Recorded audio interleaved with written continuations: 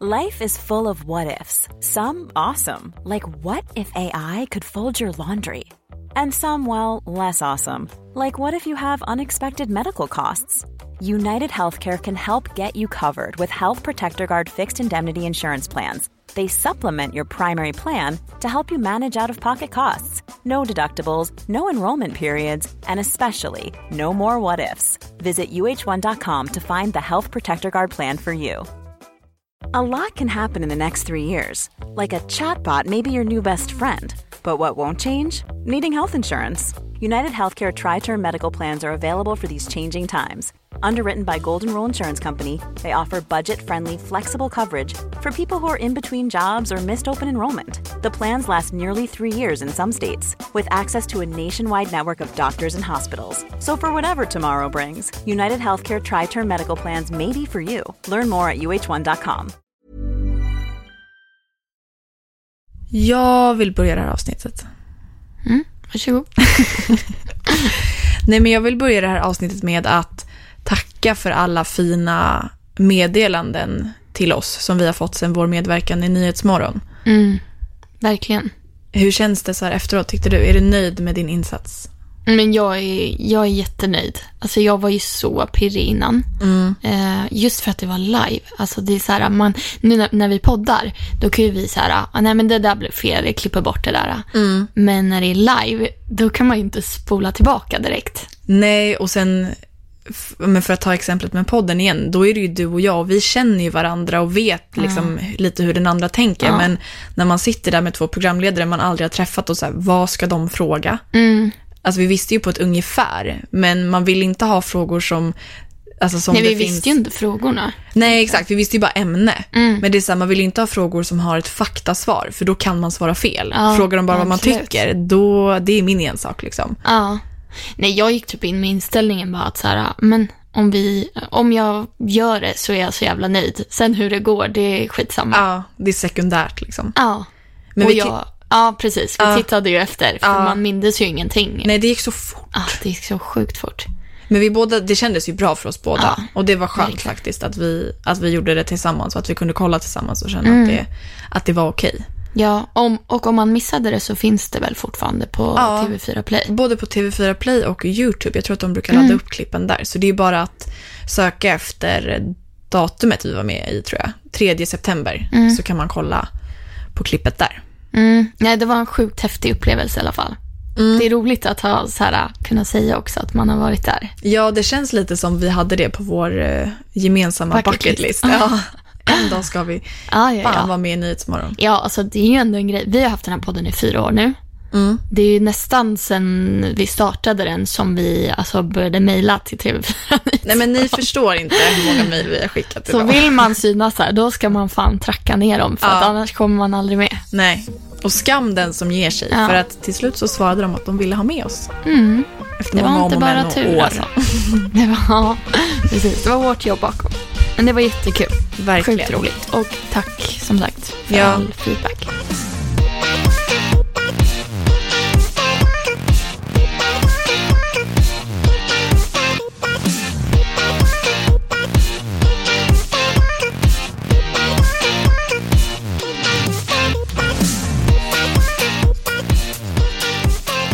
Men då kör väl vi igång det här avsnittet, tänker jag. Och vi kan ju passa på i samma veva och hälsa alla nytillkomna lyssnare välkomna. Om det är några nya. Om det är några nya. Annars är ni välkomna tillbaka till veckans avsnitt. Ja, det är våra trogna lyssnare här i alla fall. Vi ska ha lite problemlösarverkstad, kan man väl kalla det. Lite nytt koncept för vår del. Och vi var väl så här lite, men vi tänkte om det skulle funka i våran podd. För man har ju hört i andra poddar att de kör sån här, men vi löser era problem. Podd. Men vi får se hur det går då. Jag är ju typ lite skeptisk. Men... Ja, alltså personligen tycker jag att det är roligt att lyssna på såna avsnitt. För att man får en lite djupare inblick i vad det är man ska få svar på. Det är inte bara fråga-svar. För vi har ju haft frågepodd tidigare. Och då är det så här, en fråga, ett svar, och sen går man vidare. Nu känner vi att vi vill ha lite mer kött på benen inför att kunna ge våra svar. Så vi har ju bett om lite mer background story liksom. Och i vanliga fall så brukar väl vi kanske köra med det här konceptet i skrift. Alltså typ att ni som lyssnar brukar ju skriva till oss och vilja ha hjälp med saker och ting. Och då tar vi oss tiden att svara där. Men vi tänkte att det kunde vara, det kanske är fler där ute som är i samma situation. Och att man då kan delge det här till flera. Så vi testar helt enkelt och så ser vi om det flyger. Och så känns det som att man kan ge ett lite mer detaljerat svar, alltså när man pratar. För i skrift blir det ju ganska begränsat. Man kan inte skriva en lång uppsats liksom i varje svar. Men det kanske blir lite mer utförligt nu när vi pratar, förhoppningsvis då. Ja, och sen kanske du har en syn och jag en annan, så att vi kan liksom kompromissa eller bolla fram och tillbaka. I skrift så är det ju antingen du eller jag som svarar, för att vi är på olika håll liksom. Nu kanske vi kan komma fram till någonting gemensamt. Vi får se. Vi börjar med första frågan. Ja. Eller första problemet. Vill du läsa? Det kan jag göra. Hej fina ni. Jag blev sjuk i min ätstörning under andra året på gymnasiet, där jag även träffade min bästa vän. Under tredje året på gymnasiet blev jag inlagd och har sedan dess inte träffat henne. Hon har endast hört av sig till mig en gång, vilket var i april. Igår var det min födelsedag och jag väntade hela dagen på att höra något från henne, eftersom vi under alla år har uppvaktat varandra på födelsedagar. I alla fall ett grattis hade gjort mig jätteglad. Jag gratulerade henne på hennes födelsedag och det var under tiden som jag var inlagd. Hon vet mycket väl att jag fyllde år eftersom vår gemensamma kompis la upp en bild på mig på Instagram där hon gratulerade mig. Vi är även vänner på Facebook och där brukar det stå när ens vänner fyller år. Jag hörde inte ett ljud från henne under hela dagen, men försökte tänka att hon kanske hade stängt av telefonen. Men under dagens gång postade hon bilder på sin Instagram, bland annat en selfie, och det gjorde mig ledsen eftersom vi varit väldigt nära vänner i nästan 3 år. Hon är den jag har mina finaste minnen med och jag undrar hur man tacklar en sån här situation. Att hon inte ens kunde skicka mig ett grattis när jag trodde att hon var min bästa vän. Har detta hänt er? Hur gjorde ni? Är hon en riktig kompis? Gud, det här är så här jättejobbigt problem och jag känner ju så mycket igen mig. Har du varit med om det här? Ja, men inte exakt kanske. Men det här med att vänner drar sig undan. För jag tror ju att det handlar om det. Att hon drar sig undan på grund av att du som skriver är sjuk och att det har blivit för jobbigt för henne. Och när man är i det, alltså när jag var i det, då kunde jag bara säga, men vilken jävla skitstövel, eller så här, vad har jag gjort henne liksom? Jag har ju inte valt det här, och varför drar hon sig undan från mig för att jag är sjuk? Det är inte mitt val. Och sen i efterhand när jag blev frisk så kan jag ju också så här förstå dem som gjorde det. Så det är väldigt dubbelt, för att man måste ju också inse att så här, en ätstörning drabbar ju inte bara en själv, utan det drabbar ju väldigt mycket dem runt om en också. Och sen vet man ju inte vad den här tjejens anledning är. Alltså antingen kanske hon tycker det är alldeles för jobbigt att se på. Att hon så här klarar inte av att se sin bästa vän må så dåligt. Att hon bara liksom, det blir en reaktion i henne att dra sig undan. Eller så kan det ju vara någonting att så här, hon kanske blir triggad av det. Att hon kanske själv har såna här tankar. Ja. Och inte kan vara nära. Alltså så här, hon gör det för sin egen skull. Ja, så jag är inne på ditt spår där också och tror att det kan ha mer att göra med att hon tycker att själva situationen är jobbig än att hon inte vill vara din vän. Men samtidigt så kan jag tycka att ett grattis skadar inte. Nej, utan absolut. Då hade jag kanske lagt upp det på ett annat sätt. Antingen väntat med att ta diskussionen och faktiskt sagt grattis, eller ta diskussionen och inte säga grattis. Men att bara lämna det tyst, det tycker jag känns lite taskigt faktiskt. Men som sagt, det är svårt att gå in i hennes huvud och förstå vad hon tänker. Alltså jag vill inte så här ge samma svar på alla frågor, men ett svar som kommer vara återkommande, det är ju att prata om det. Att så här, hon orkar antagligen inte ta upp det med dig, så att förmodligen så kommer du vara den som är tvungen att ta upp det med henne. Att så här, och kanske inte på ett konfronterande sätt och liksom attackera henne, utan mer så här, men jag har märkt att du drar dig undan, så här, vill du prata om varför? Jag förstår att du gör det, men jag vill liksom ha en förklaring ändå. Ja, och berätta att du faktiskt blev ledsen. Hon kanske måste förstå att du bryr dig och att det betydde mycket att hon inte hörde av sig, och att det hade betytt ännu mer om hon faktiskt gjorde det. För att det kan ju också vara så att hon, om hon nu är rädd för den här situationen som har uppstått, att hon drar sig undan för att hon tänker att det ändå inte spelar någon roll för dig. Det kanske är viktigt att du påpekar att det faktiskt gör det. Och precis som du säger, Karo, det här med att kommunicera och prata om det, det är ju verkligen nyckeln till typ allt i alla relationer. Så också svaret på frågan om hon är en riktig kompis, det beror ju på anledningen varför hon har gjort det här. Jag har svårt att tro att någon som har utgett sig för att vara din bästa vän bara skulle vända dig ryggen apropå ingenting. Nej. Och är det så, nej, då är ni inte en riktig kompis. Nej. Men försök att reda ut det först. Och våga vara the bigger person som liksom hör av sig och frågar och kräver ett svar.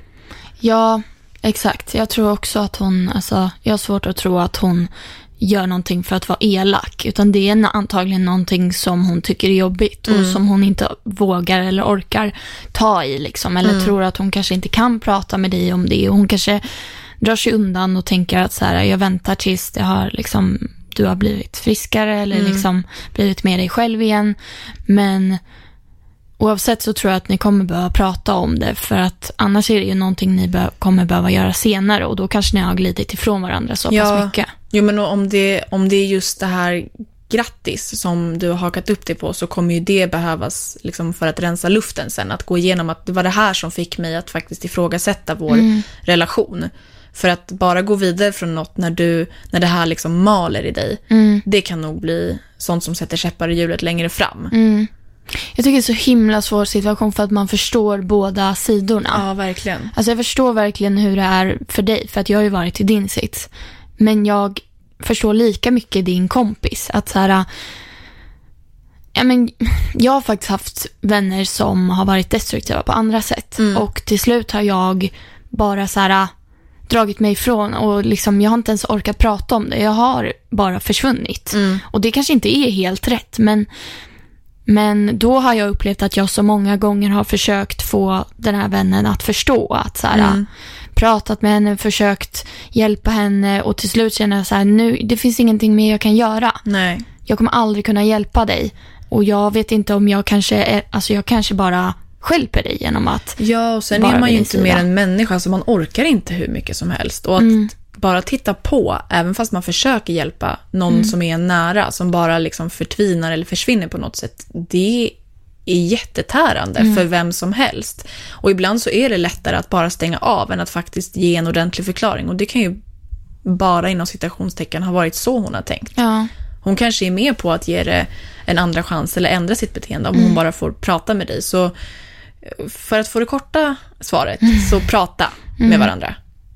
Eller så kan det ju vara så att hon, när ni pratar, att hon bara, nej men jag orkar inte se på det här. Jag kommer att dra mig undan tills du liksom visar att du vill bli frisk, eller tills du kommer tillbaka. För att hon kanske inte vill, om ätstörningen har tagit över dig, så är ju inte du kvar, och då är ju inte hennes bästa vän där. Och det måste nog du så här acceptera. Och det är faktiskt ett tips, och det kanske låter konstigt, men ta en paus ifrån varandra i sådana fall. Jag och en kompis gjorde det. Hon var hon blev jättetriggad av mig, och jag blev jättetriggad av henne, och vi var ändå så pass på det klara med att vi triggade varandra, så vi sa högt att vi är inte bra för varandra, vi kan inte umgås, och så gjorde inte vi det på flera år. Vi är vänner idag igen, vi hittade tillbaka, och det är jag jätteglad över. Men jag tror inte att vi hade varit i den vänskapsrelation vi är idag om vi inte hade tagit den där pausen. Och det var jättejobbigt för oss båda, för vi var nära, men vi gjorde det ju för vår relation. Och det kanske är något sånt som vi två behöver göra.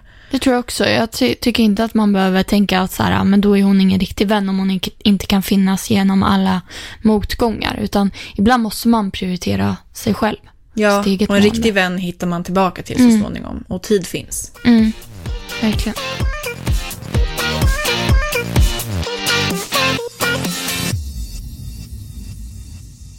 Har tänkt på en sak på senare tid, men har inte vetat var jag ska vända mig för att bolla tanken, så jag testar här. Min behandlare ska sluta i oktober, och jag kommer därmed sluta på ätstörningskliniken. Vi anser vara klara då. När det dök upp att jag hade svårigheter med mat för 3 år sedan, hade jag en kompis som var väldigt involverad. Vi pratade mycket om det, vilket jag med tiden upplevde som skönt, och hon var även med mig på mina behandlingar och satt i väntrummet. Sedan 1 år tillbaka har hon tagit avstånd helt, frågar aldrig hur det går, ger inget som helst stöd och låtsas som att problemet inte finns. Det har gjort mig ledsen. Min tanke sedan start var att jag ville fira den dagen då jag går ut från behandlingen, och då tillsammans med den här kompisen.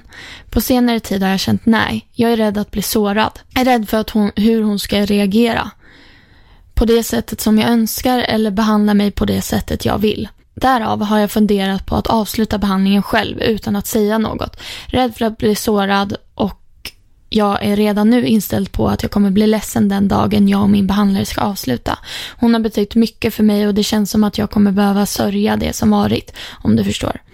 Därför har jag funderat på att inte säga något utan ta allt i min takt. Hur hade ni gjort? Det ska tilläggas att hon inte vill prata om mitt dåliga mående längre. Alltså, det känns ju lite som att historien upprepar sig. Alltså i det som vi pratade om. Ja, det är ju väldigt liknande. Ja, i alla fall vårat svar. Och det handlar ju om att kommunicera. Men rent spontant så tänker jag så här. För frågan är ju vad man hade gjort i den här situationen. Och hon säger ju att hon är beredd att avsluta behandlingen på egen hand.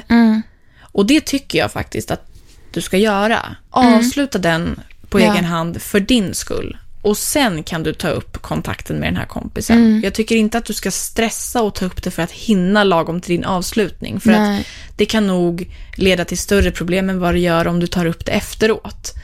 Och det här med att avsluta en behandling, det är en liten sorg i sig. Alltså det är ju en stor del av ens liv, och framförallt mycket energi och tid har ju gått åt till att göra det här. Så att jag tycker absolut att det är värt att fira och att man ska se det på det som en vinst. Men det behöver inte betyda att man ska göra det med folk eller för folk. För det ska man bara göra för sin egen skull. Så se det inte som en förlust att du ska fira din behandling utan den du hade tänkt att göra det med. Nej. För saker och ting förändras. Ja, alltså verkligen. Saker ändras, och det känns ju som att hon har gjort det. Alltså tyvärr, hon hade ju väl kunnat prata med dig om det. Men det känns ju som att hon har gjort det tydligt att hon kanske inte vill vara med mer under din behandling. Så som du säger så kanske du riskerar att bara bli ledsen av att fråga henne om hon vill vara med och fira när du avslutar den. Ja, och jag tänker att för vem skull gör du det då? Alltså, vill du ha med en person som har yttrat eller bevisat för dig att hon inte vill prata om ditt dåliga mående bara för att det var tanken från början? Då känns det nästan som att du gör det för att hon ska få vara med. Och det behövs inte. Alltså, skulle det vara så att ni pratar efter att du har avslutat din behandling och du känner att men jag vill fortfarande fira det här med henne, så kan du ju göra det. Det behöver ju inte vara på dagen du lämnar behandlingscentret, utan det kan ju vara en lördag i november då du känner att men nu är vi på banan igen, så vi ska fira tillsammans. Det kan ju ni bestämma själva när det ska vara, om ni kommer överens om det. Ja, nej, jag tycker också avsluta själv, och sen, alltså det känns ju också som att det här är någonting som du går runt och tänker på mycket, och att du undrar varför det blev som det blev, och att hon var väldigt mycket med dig i början och ville hjälpa dig och stötta dig, och att hon sen liksom vänder helt, att det gick från 100 till 0 liksom. Och till och med låtsas som att du inte längre är i behandling eller är sjuk.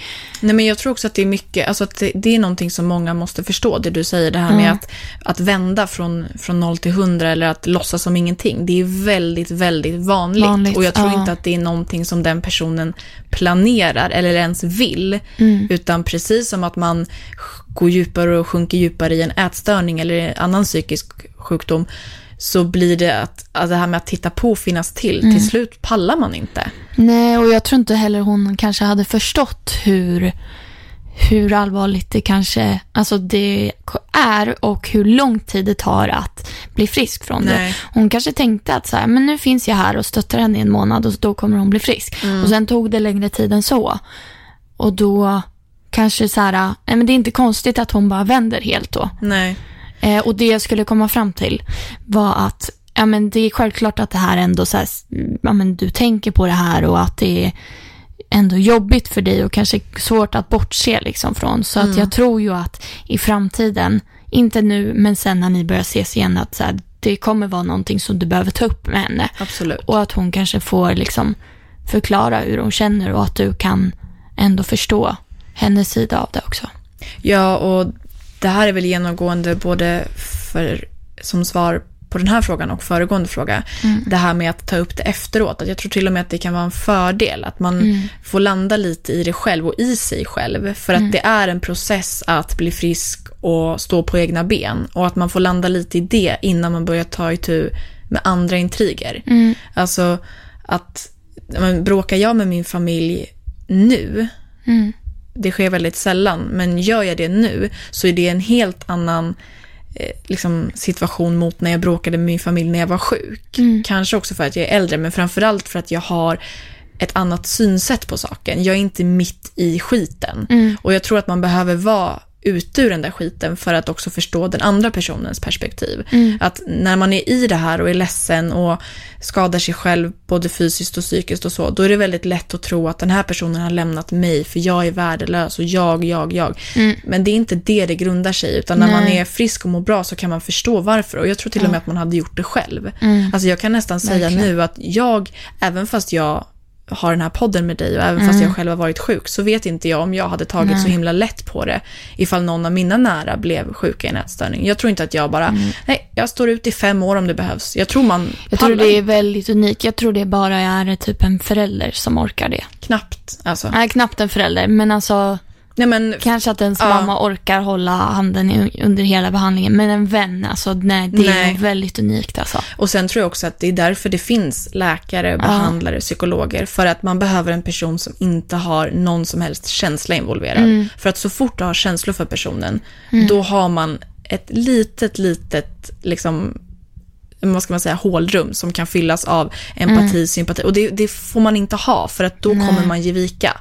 Och om man liksom tummar på det där, då vinner den sjuka personen i slutändan. Så att det låter kanske konstigt, men försök att se på det som att den här personen bryr sig, men känner för mycket för att orka lägga ner sitt hjärta och sin själ. Ja, typ. Men faktiskt, alltså som du säger, jag tror att det är bara ett tecken på att hon bryr sig så pass mycket om dig. För att en behandlare finns ju inte med dig under hela behandlingen för att hon bryr sig om dig personligen. Nej. Eller han.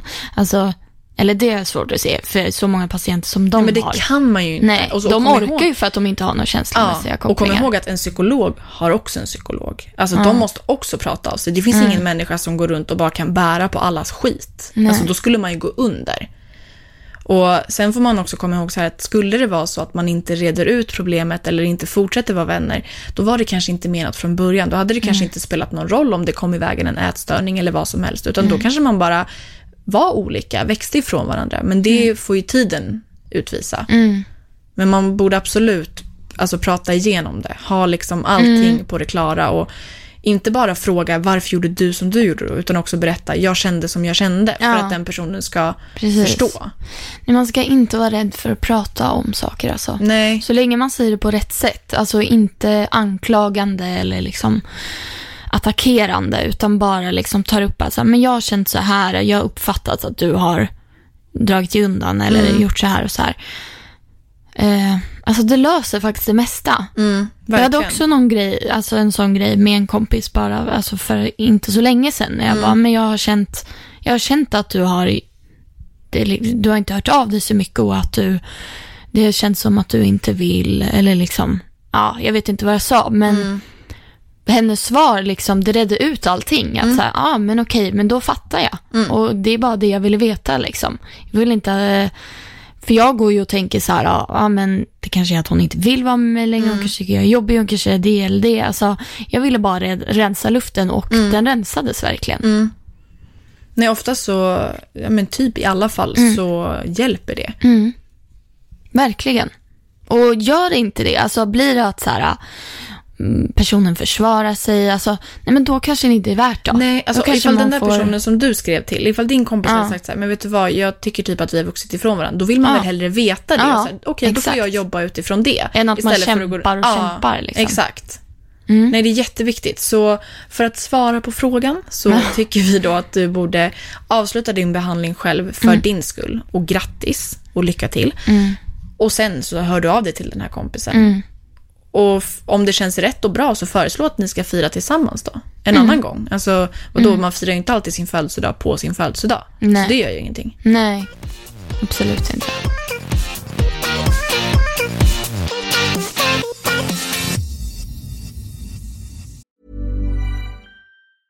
Life is full of awesome what-ifs, and some not so much, like unexpected medical costs. That's why United Healthcare provides Health Protector Guard fixed indemnity insurance plans to supplement your primary plan and help manage out-of-pocket costs. Learn more at uh1.com. Hey, I'm Ryan Reynolds. Recently, I asked Mint Mobile's legal team if big wireless companies are allowed to raise prices due to inflation. They said yes. And then when I asked if raising prices technically violates those onerous two-year contracts, they said, "What the f*** are you talking about, you insane Hollywood ass?"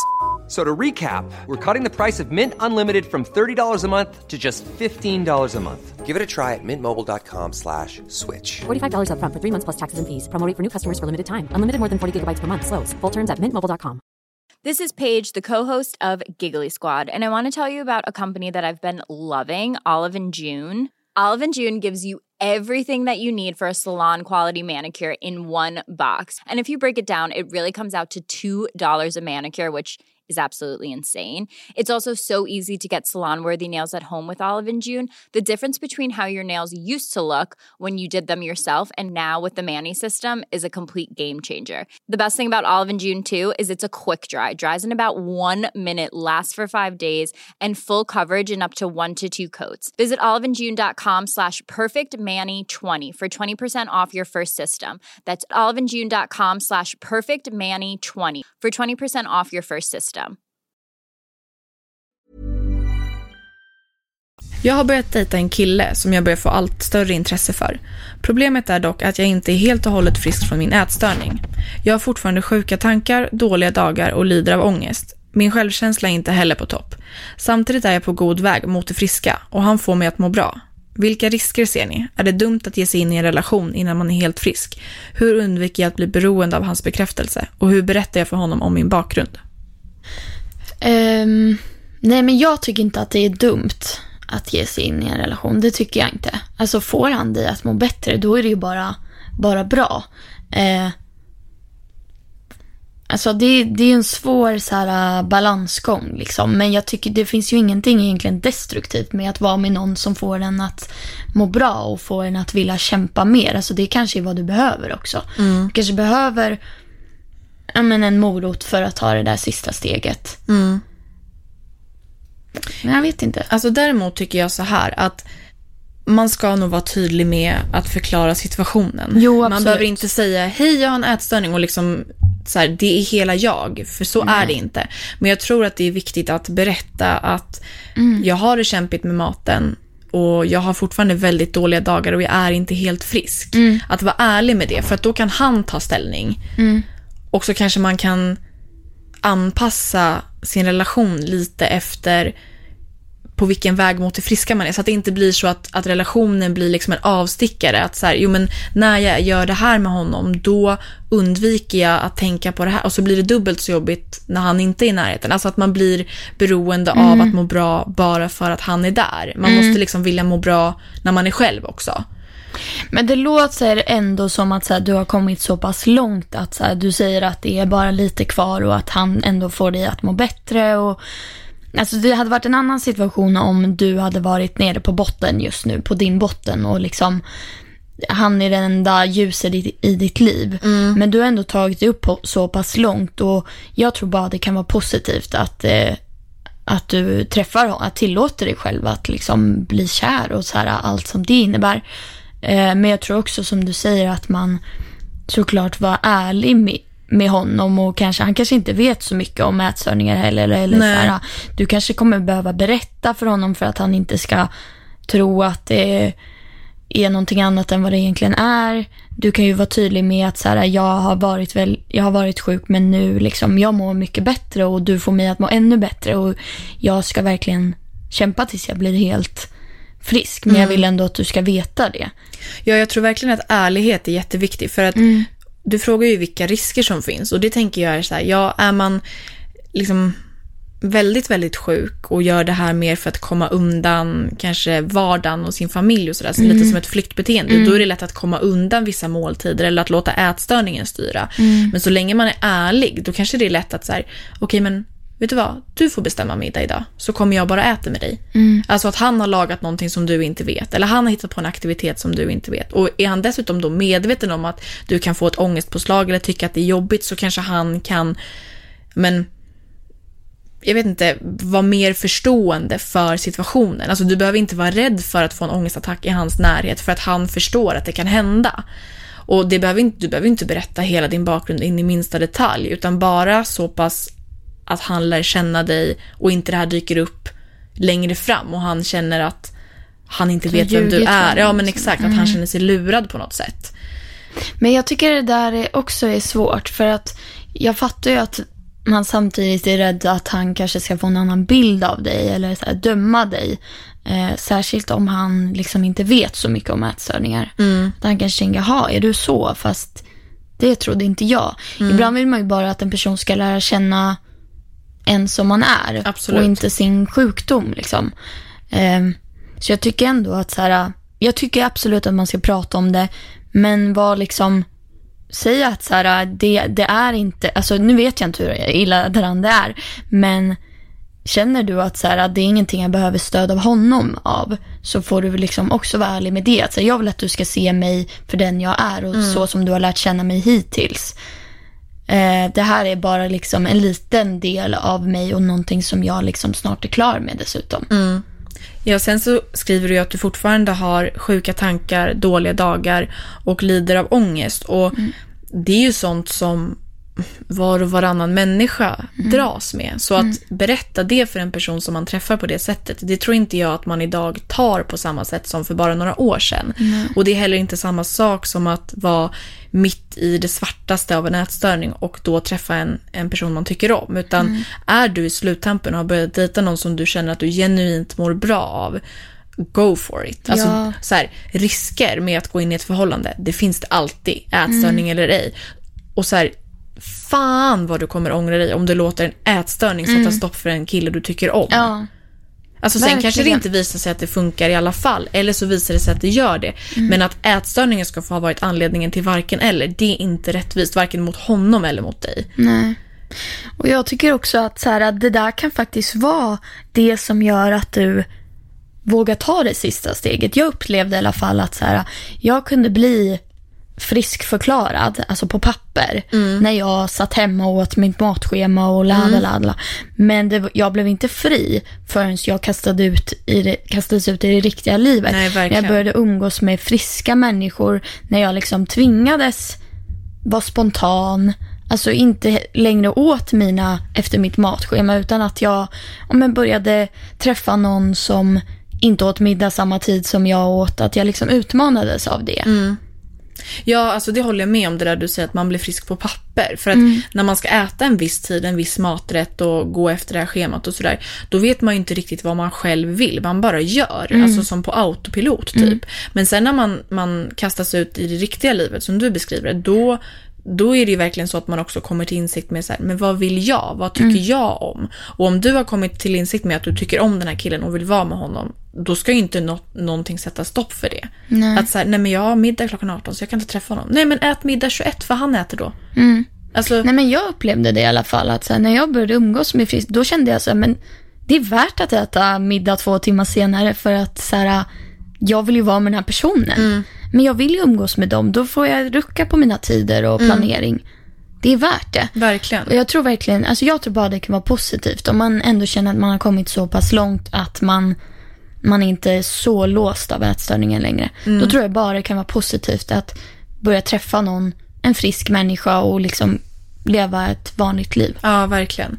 Jag vill också bara svara på den här frågan som hon ställde. Hur undviker jag att bli beroende av hans bekräftelse?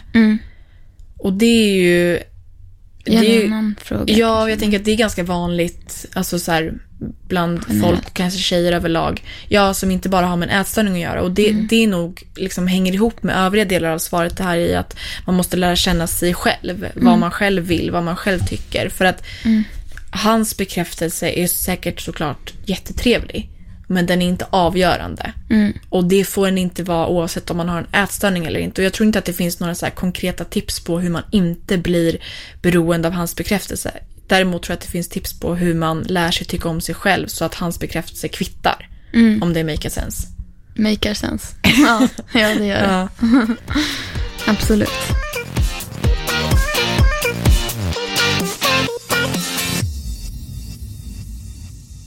Jag har en ätstörning sedan 1,5 år tillbaka. Har inte fått det diagnostiserat, men det behöver man väl inte för att det ska räknas. Är rädd att jag inte är tillräckligt sjuk om jag inte fått diagnos. I alla fall så har min ätstörning blivit bättre sedan jag flyttade hemifrån för 2 veckor sedan.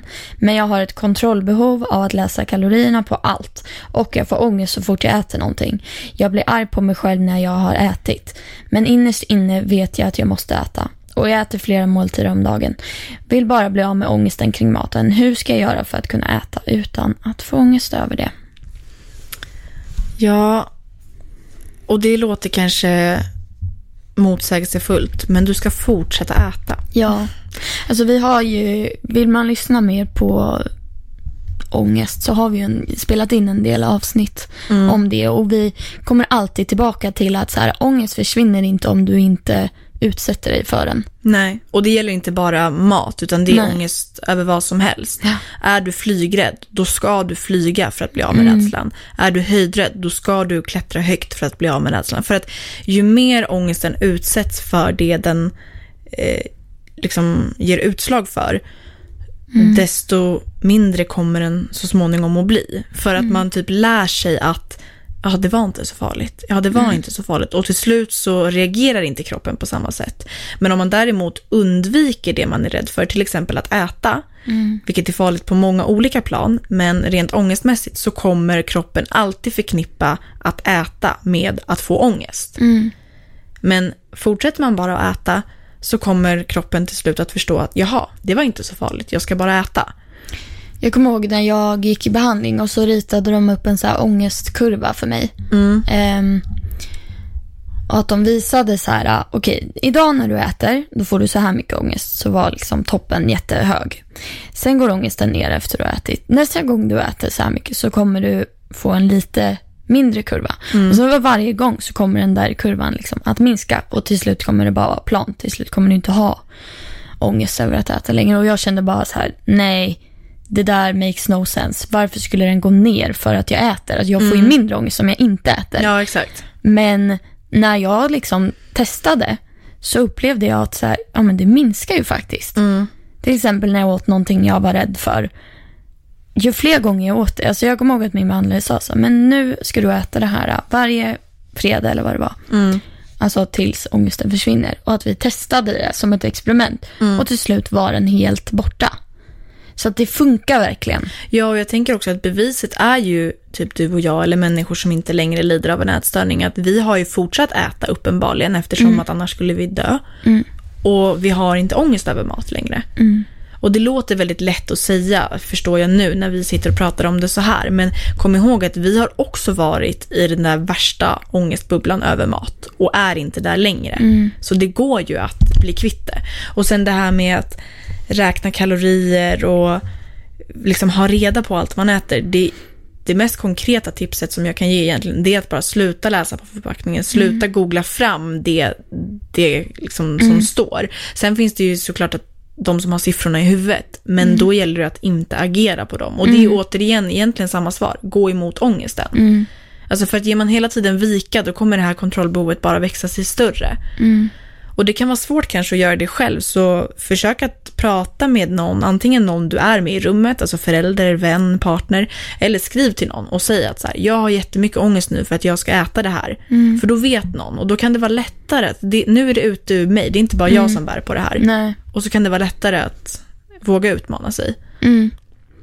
Men det är så himla sant att man måste liksom, det finns inga genvägar runt ångesten liksom. Man kan inte bli av med den utan att utsätta sig för den. Och sen också så här, att bli arg på sig själv för att man har ätit. Alltså människan är ju skapt för att äta. Det är ju en av de viktigaste sakerna i livet. Inte bara för att man tycker att det är gott eller kul eller intressant, utan man behöver mat. Så att klandra sig själv för det, alltså jag tänker så här, sätt dig in i en annan situation. Skulle du bli arg på din mamma? Skulle du bli arg på din bästa kompis för att de äter mat? Det är ju helt orimligt. Så eller blir du arg på dig själv för att du går på toaletten? Ja, alltså det är exakt samma sak egentligen. Det är basala behov. Nu kanske det låter som att vi förminskar det här problemet. Men vi vill egentligen bara så här att man ska ställa sig utanför ätstörningen ibland och se på den som att så här, det är inte logiskt. Nej, och det är inte meningen att förminska problemet, för det förstår vi är stort som fan. Men däremot kan det vara skönt ibland att förminska det själv. För att säga, men gud,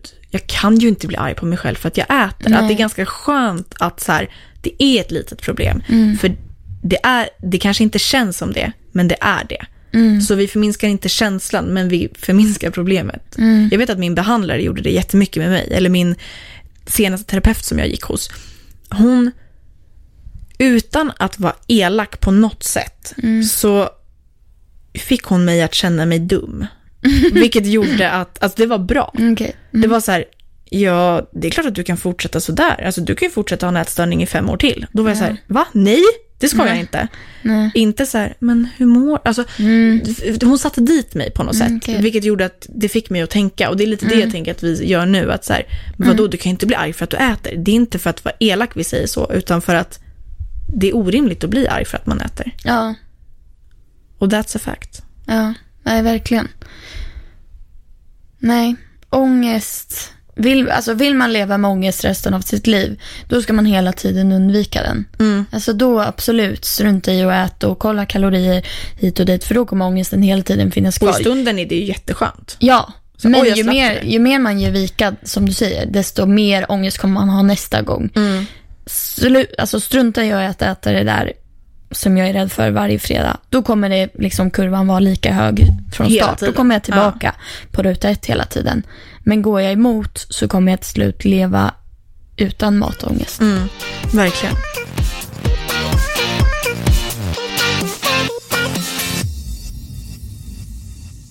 Vi tänker att vi rundar av den här veckans avsnitt här. Och så döper vi det här till del 1. Och sen så släpper vi del 2 nästa vecka. För vi vill kunna ge lite liksom långa, utförliga svar. Ja, och jag förstår att de personerna som har skickat in sina problem vill ha svar nu direkt. Men man måste också tänka att de som lyssnar kanske inte vill höra i 75 minuter om andra folks problem. Så vi tänker att det får bli en uppdelning och så får vi... Men det känns samtidigt som att de här problemen är liksom, man är inte ensam i dem, och jag tror att många som lyssnar kan känna sig igen sig. Ja, verkligen. Bara de här 2 första problemen handlar om så här vänskap och ätstörningar. Det är en ganska liksom återkommande fråga vi får. Alltså hur man tacklar sånt. Ja, och bara att du och jag kan referera till egna erfarenheter i varje svar är ju tecken på att det faktiskt är någonting som man inte är ensam om. Absolut. Så vi kör en del 2 på det här också. Och sen gillar ni det här, så får ni jättegärra tala om det för oss och så skicka in flera av era problem. Så kan vi ha det som ett återkommande tema lite då och då. Det behöver ju inte vara specifikt utvalda dagar så, utan när vi känner att vi har samlat på oss tillräckligt med problem så löser vi dem i ett avsnitt, och så fortsätter vi så tills det inte finns intresse eller problem kvar. Ja, men precis. Tills alla problem är lösta. Ja, exakt. Check. Life guru. Vi avslutar den här podden. Ja, det var vårt uppdrag slutfört. Ja. Nej, men tack snälla för att ni har skickat in, för att ni har lyssnat. Och så hörs vi med del 2 om en vecka igen. Det gör vi. Ha det så bra. Hejdå. Hejdå.